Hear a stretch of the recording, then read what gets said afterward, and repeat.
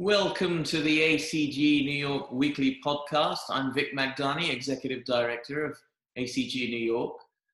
This podcast is open and for our members and the wider community in the middle market world of private equity. ACG New York and ACG Wider is, of course, the largest and most influential committee-steered member-based network for the global middle market private capital community. And the network focuses on promoting best practice, knowledge, intelligence for capital providers, industry executives, and those that service them, whilst providing a platform for concierge networking, deal making, and fundraising. And today, we have with us our very special guest, Harry Krausman from Cushman & Wakefield. How are you today, Harry? Nice to be talking to you. I'm living the dream, Vic. Yeah. Under these crazy circumstances. Where do we find you today, Harry? Where's your setup? My office is in Manhattan, but I live in Fairfield, Connecticut, and I've been here for the past 2.5 months. Yeah. Working remotely from home. Yeah. And how are you faring during this lockdown period? What are we in week 11, I think? It's something like that. If you're going to be locked down, Fairfield, Connecticut's a good place to be locked down. Yeah. Everybody's very careful. Everybody's wearing masks, and we take walks. We go to the beach, not to hang out with a lot of people, but to get some fresh air. We do a lot of cooking, and my basement is now clean. My attic is clean, and so is my garage. Yeah. Well, look, we're all trying to keep ourselves sane and busy during these times. But what we have heard, Harry, and this is why I talked to you today, sir, and it's based off of a call we had yesterday and some of the great things you were talking about because of the work that you do. Of course, a lot of states have already softly started opening up businesses, offices, and trying to get back to economic normality. And with that, we see offices, places of work opening up or announcing that they will commence operations very soon. And that's what I thought we could discuss today, Harry, and what that will mean for the workforce and the workplace. There are just so many considerations that I'm sure our listeners and viewers will be very interested in, especially you being in the real estate world. But before we get into that, sir, I thought we could find out a little bit more about you, your career to date, your remit at C&W. Just a bit of background, sir, please. Okay, happy to oblige. So I've been advising corporations on their occupancy issues, believe it or not, since 1974. Wow. I've always represented the tenant rather than the landlord. And my title is Executive Director at Cushman & Wakefield. And what I do is I represent tenants with commercial tenants on any of their occupancy issues, leases, subleases, mergers, acquisitions, expansions, dispositions, anything that my clients have a need for, whether it's a transactional type of a need, or sometimes it's a consultative type of a need. If they want us to evaluate their lease, for example, if they're planning some renovations for their space, we can help them manage and oversee that. So it's office space, it's industrial space, and retail space. Most of what I do is on the office side, and most of what I do is on the leasing side. But I've done a fair amount of sales. I've done a fair amount of retail transactions, and I'm currently working on several industrial transactions from a couple of the private equity clients that I have. Wow. So I'm certainly talking to the right person. 1974, You've been there, done that, and worn the T-shirt, so to speak. I've seen a few cycles. Well, it's great. Well, look, I mean, Cushman & Wakefield, a behemoth in the real estate world. So, like you've alluded to, you've done it all. But and so very apt to be talking to you right now. So, many companies, Harry, have announced that they will reopen in the next few weeks and months, whether that be in tranches, sporadically, or even not go back in at all. What have we heard, and from whom, and how are most timing their re-entry back into the workplace? Okay, that's a great question. The answer is that there's no single answer, obviously. It's a question of being prepared to reopen It's a question of risk and reward. You know, how soon, how quickly can you get people into the office? To give you an example, I'll tell you a few things. BlackRock, Morgan Stanley, and UBS have announced they're going to open in June. Mm. Jefferies in July. NBC and Warner Media and Twitter in September. Amazon and Microsoft in October. And Facebook, Zillow, and Google in January of 21. So it's all over the map. A lot of it has to do with, you know, when you're a large corporation like a Google or a NBC or something like that, you have multiple offices. So it's not just a question of opening up one office. You've got hundreds of offices in different cities, in different states, in different countries. And so to coordinate all of that, it takes a little bit more time. Mm. I think for the, you know, for the smaller companies, for the media and technology companies who maybe have 50, 100, 200 employees, only have one location or maybe two locations, it's a little bit easier to manage. But it's really a question of, is the building prepared to accept you from a health and safety point of view? Mm. And do you have all the things in place, all the procedures in place to have it happen? At Cushman & Wakefield, we're planning to open on June 15th. They're calling it phase 1. And phase 1 will invite about 25% of our employees to the office on June 15th. Mm. It's really a question of, I suppose, the people who live in Manhattan will have an easier time of getting to the office as someone like me who lives in Connecticut and has to take the railroad in. So I'm not planning on being on the railroad anytime soon. So we'll see how that unfolds. But there are a number of issues. The tenants should be in constant communication with their landlord to find out what is the landlord doing to prepare the building for occupancy. That means hand sanitizers. How do you push the elevator button in the lobby? How many people are allowed to be in an elevator at one time? Masks, gloves, you know. And then once you get into the space, how do you deal with the bathroom, touching the doorknobs? You know, how do you do it social distancing? Yeah. So there's a whole host of things. So it's not just a question of, oh, okay, we can go in. It's a question of, are you prepared? Have you communicated with your employees? Have you set procedures in place and dealt with the risks and the concerns of the employees about a safe workplace? Yeah. Now, you know, before we can all get back out there into our places of work, and you've mentioned some of them there, there's just so many key considerations to ensure everyone's health and safety and other focus areas. So again, you've touched on a few of them there, Harry, but what are those focus areas and how do leaders map those out before getting people back out there? I mean, is it in stages, but what are the areas they must be considering before even announcing a get back to work? Yeah, well, there are 6 main areas. The first area is prepare the building, all right? So the building has to be in a safe condition, safe environment for occupancy. You have to find out, in some cases, or many cases, as part of the rent, the landlord provides office cleaning as part of the rent. And in the lease, there's a schedule of what cleaning services the landlord is providing. Well, that cleaning schedule is going to have to be amended to take into account more cleaning, more sanitizing, and things over and above what the landlord has envisioned originally. In other cases, the tenants are responsible for the cleaning. Many of the technology and media companies are in older loft-type buildings where cleaning is not provided by the landlord. And in those cases, the tenant contracts directly with the cleaning contractor. So in both cases, whether the landlord does the cleaning or whether the tenant does the cleaning, there will be incremental costs for additional cleaning that the landlord will charge you over and above what his standards are, and what your cleaning contractor will charge you for the additional cleaning that you're requiring of it. When someone has a conference, you need somebody to come in and wipe off the tables and get it prepared for the next meeting.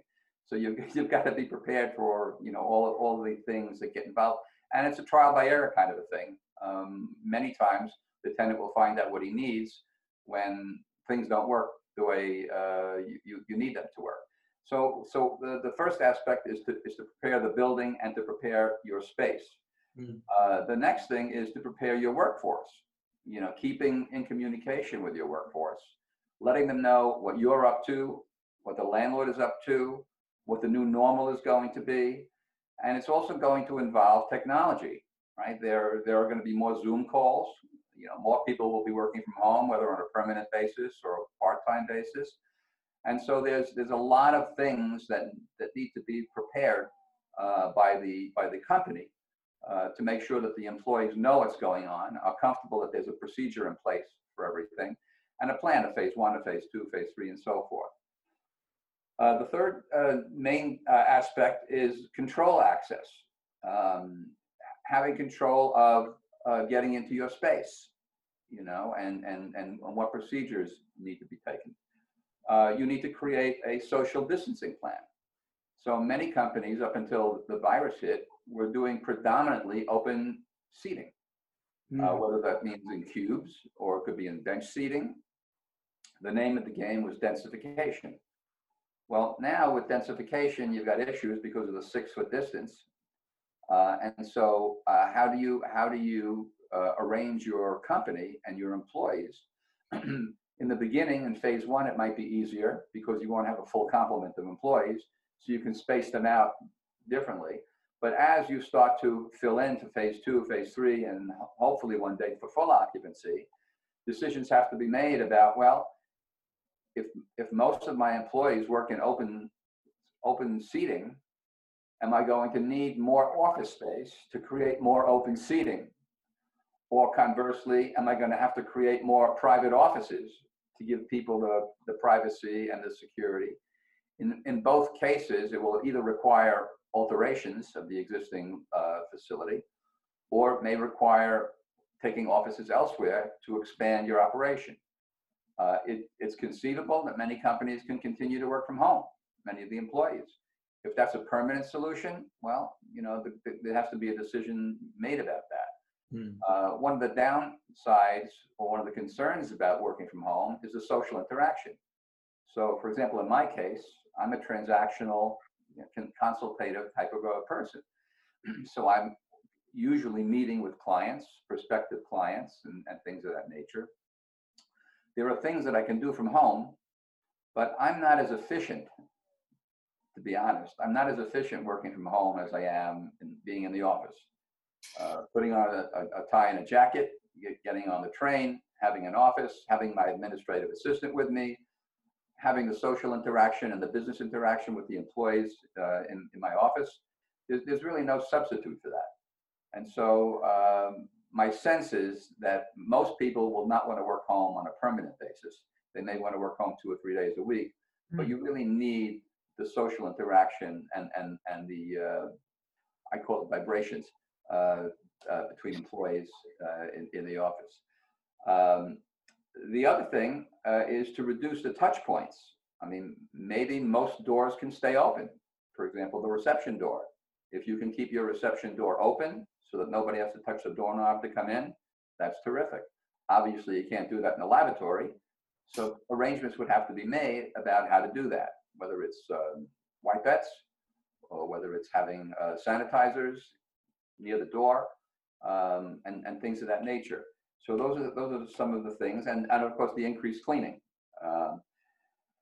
And the last point, which I think I mentioned already, has to do with communications with your employees. The more they are in tune with what your plans are and what your strategy is, the more comfortable they'll feel that they're being taken care of, and they'll be safe in the office. So it's a question of, to summarize, it's the building things, the security and the safety of being in the building, and then it's the security and the safety within your office, and then the relationship issues, the seating issues, and so forth. Yeah. So there's not one size that fits all, but if you take those things into consideration, you can develop a plan. Yeah. Now, Cushman & Wakefield are obviously one of the biggest asset managers, real estate asset managers on the planet, including, and I didn't know this, within China. So I guess you've learned a lot from them opening back up out there that you can incorporate into your clients here. So how are you, having said that, how are you going about helping your occupiers move back in? And with that, how can occupiers prepare their workforce to do so? So there's two real key variables here: preparing the workforce and preparing the workplace. So talk us through how Cushman and Wakefield are mapping all this out. Well, most of the procedures and most of the research and deliverables that we provide are based upon our experiences in China. So we didn't make it up. We have the advantage, as you mentioned, of being a large occupier and a large service provider in China. We manage properties for landlords, excuse me, commercial properties in approximately 800,000 square feet throughout China. Wow. And so China is a different environment, and they have a different type of a government, and it's obviously not democratic. So when the government says do this, everybody does this, you know. So it's because of the cultural and the political issues, it's a little bit different.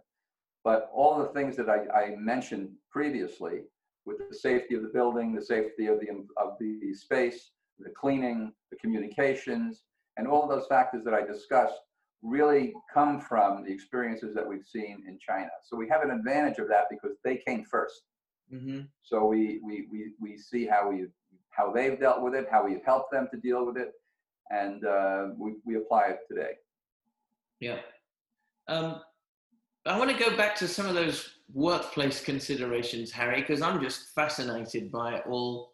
Fascinated in the sense that I'm just intrigued what it will all look like. You know, common areas, elevators, workstations, conference rooms, restrooms.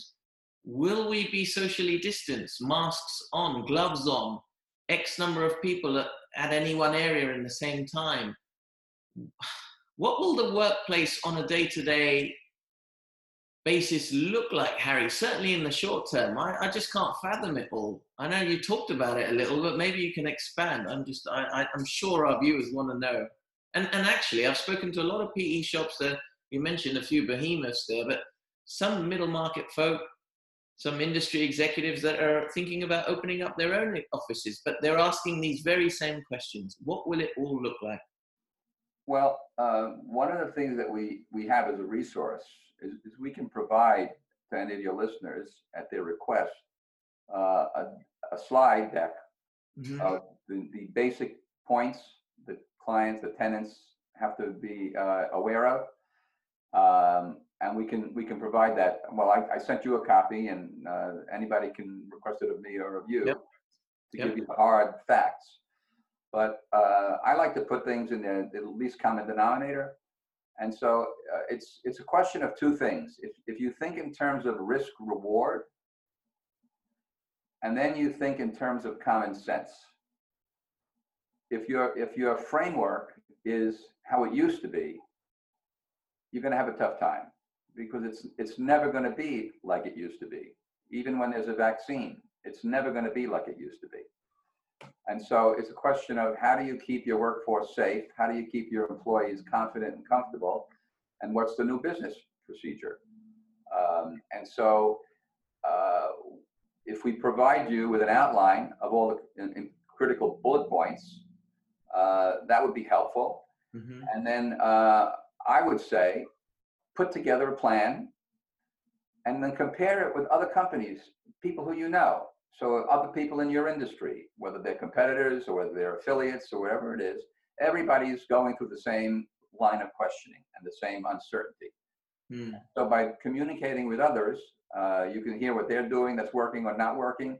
And a lot of this is going to unfold once the office environment is open, right? So you're going to open the environment, you think you know what you're going to be doing, and then some of it's going to work and some of it's not going to work. And so you'll just have to adjust. It's unbelievable, but I'm reimagining the future here, Harry. And as you talk, I ask myself, there's a lot of unknowns and we have to adjust, and wondering whether it's all worth the hassle. For the most part, we've realized that we can work from home or X number of days from home. It's certainly cheaper. But what are organizations lacking without an office or workplace environment? I mean, do people want to come back? If not, will it affect culture, innovation, recruitment? We've got 35 plus million people unemployed.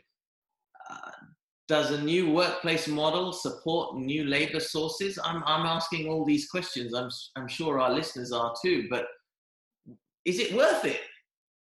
Well, what's the alternative? Yeah, true. Oh my Lord. You can, pack up your bags and retire. But no, I'm not suggesting that, but well, look, Harry, I'm working out. I won't go into telling you who the landlord is, but our lease and, to stay, to discontinue. And you ask yourself, well, actually, our vagaries are not as many people as, say, some of those bigger firms that you mentioned. But you ask yourself the calculus of this all, and actually, whether it be one person or 100, will it be safe? Well, let me put it to you this way. Working from home is not a new idea. People have been working from home for a long time. One of my sons works for GE. He sells digital X-ray equipment to hospitals and large medical groups. He has never had an office. Yeah. GE gives him a corporate credit card, gives him a car, gives him a laptop, and he has a manager who he speaks to offline. He's transactional also. And he has regular scheduled in-person meetings with his manager. So he'll get on a plane or he'll get into his car, and every couple of months, they'll get together and have a meeting outside of the Zoom and the other things. My daughter is a recruiter. She works from home. Her company is based in California. They source the jobs, and she finds the applicants for the jobs or the prospects for the jobs. It's all done on the computer. It's all done on email. She rarely has to go to California, although sometimes she does, and that's how it works. My son owns his own business. He works from home, and so if it's a small operation, if it's a little sales office, or there's 2 or 3 people or 6 people, it works. It doesn't work for everybody. It's hard to have your professional head on when you're wearing pajamas, and you need to structure. But the wheel has been invented. So what I'm saying is, I'm sure that many of the people listening to this podcast have other friends, neighbors, people who they know, who have employees who work from home. Yep. You can find out from them, what are the pluses and the minuses. I don't think working from home 24/7 or 5 days a week is the best way to do it. No, I would agree.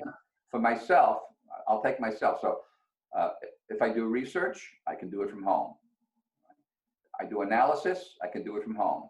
I can review a lease, I can do it from home. But how do I show office space to a prospect? How do I go to a building and have 8 people go into an elevator and go look at office space?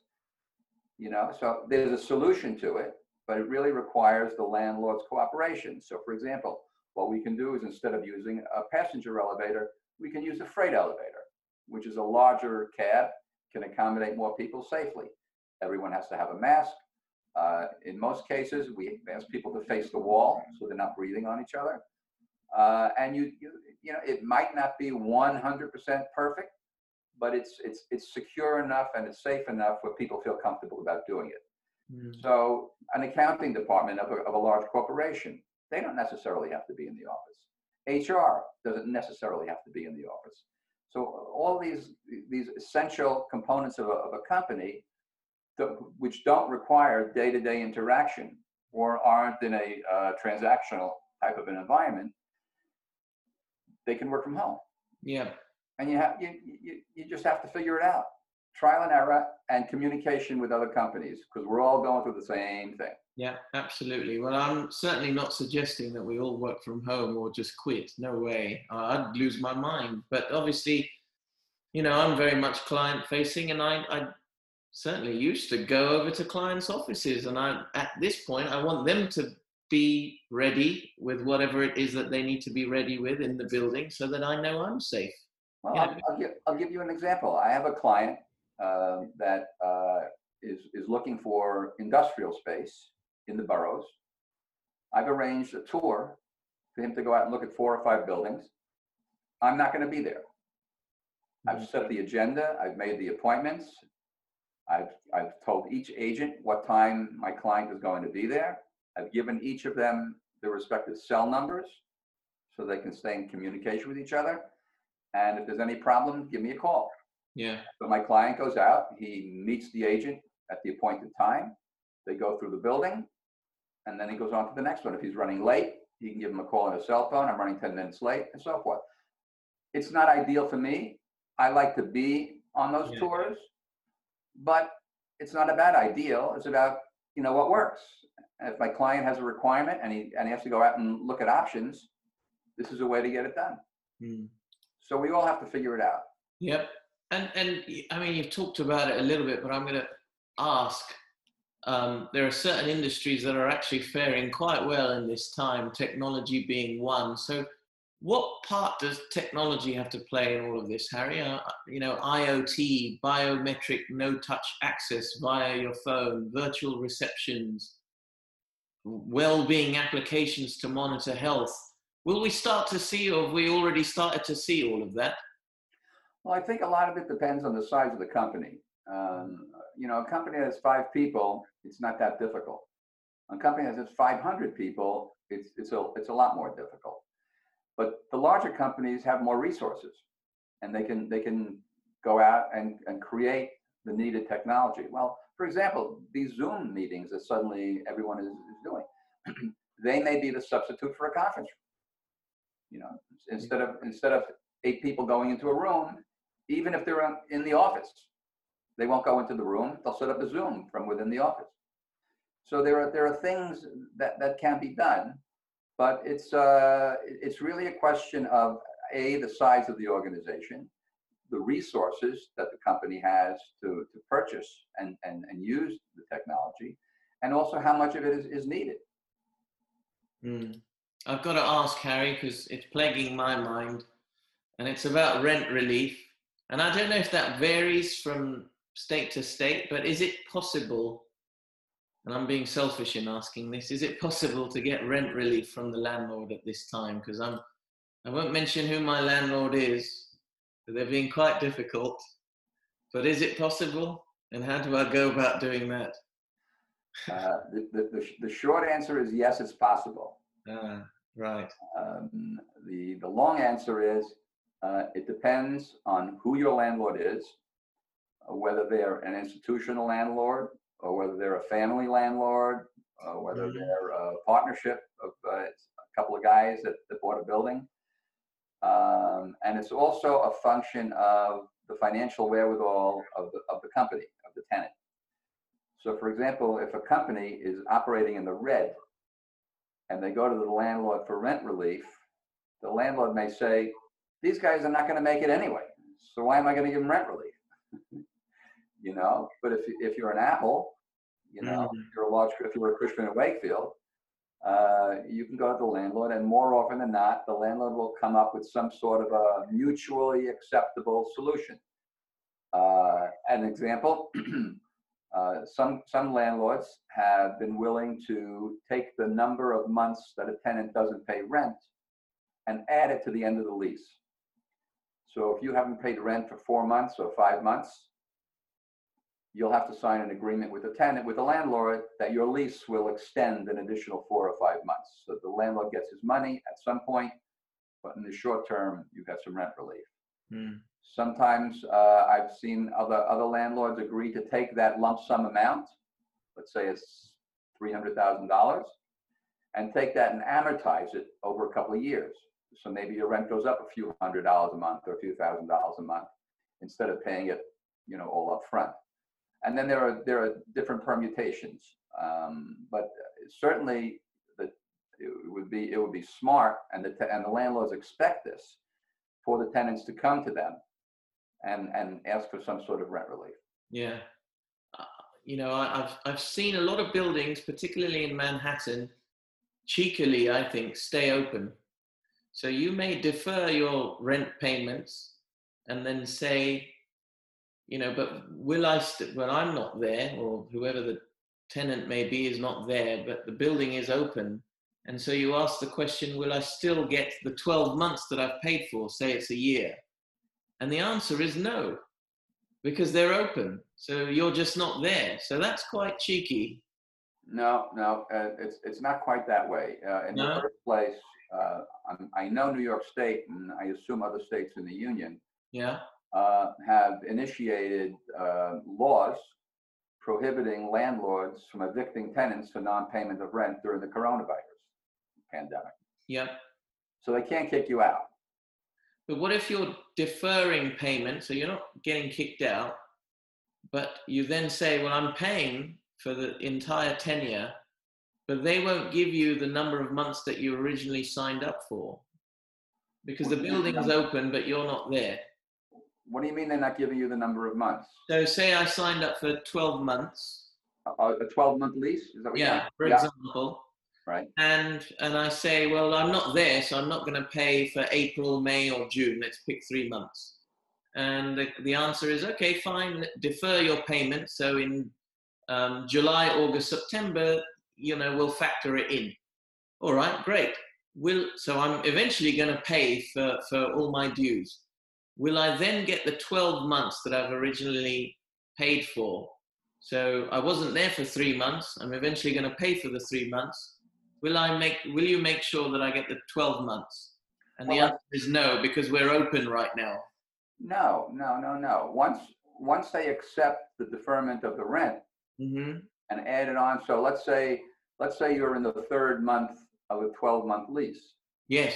Right? And now you don't pay rent for 4 months. Yeah. You add the 4 months to the end of the lease. Yeah. You got 9 months yet to go, yeah. plus the end. So you're going to get your 12 months. It's just going to take a little longer for the 12 months to expire. All right. Well, I'm hearing otherwise from some landlords. Well, listen. Including mine. The first answer that the landlord's going to give is no. Yeah, always. I'm sorry, I wish I could help you. Every tenant is calling me. I can't have. The bind that the landlords are in is this. The landlord has a mortgage. And he has an obligation to pay the monthly maintenance of that mortgage every month. And if 50% of his tenants don't pay the rent, how is he going to pay the mortgage? So what the landlord is going to have to do is go to the lender and say to the lender, listen, good news, bad news. Good news, my building is full. Bad news, I'm only getting 50% of the rent. I can't afford to pay my mortgage, or not 100% of my mortgage. So the landlord is going to have to work out some arrangement with the lender, because in the same way that the tenant and the landlord have a relationship, the landlord and the lender have a relationship. Yes. Then is the landlord a community bank? Is the lender a community bank? Is it Citibank? Is it a CMBS? Is it an institution? Is it a MetLife mortgage? Who is it? And the more institutional the lender is, more red tape there's going to be about doing it. But at the end of the day, something's got to give, right? Yeah. So there will be some solution, amenable solution, because I don't think the bank wants to take over the default. No, of course. They just want their money every month, right? So you just have to work it out. And that's where communication and relationships come into play. Yeah. If I say any more, everyone will work out who I'm talking about. So I'll stop there, but you've helped me out. Harry, this has been fascinating. There's so much we can talk about. We're all soon to be out there, where some of us have already started to get back out there in our workplaces. But you alluded to a presentation that Cushman & Wakefield have compiled. If you don't mind, we'll post your details up with this podcast, and it will be aggregated on ACG New York TV as well with your details, and they can probably contact you for the presentation if you don't mind. Sure. But I'm happy to do that. Happy to have a conversation over the phone to get into the weeds. Brilliant. Different. And I think maybe we'll do a webinar or something out of this, because there's so many more questions that are coming to mind as well, but I don't want to take up more of our allotted time. But any passing thoughts, Harry? You know, we're all in the mire. You're in the thick of it, being in the real estate world. A lot of considerations. Any final few thoughts before we bid you adieu?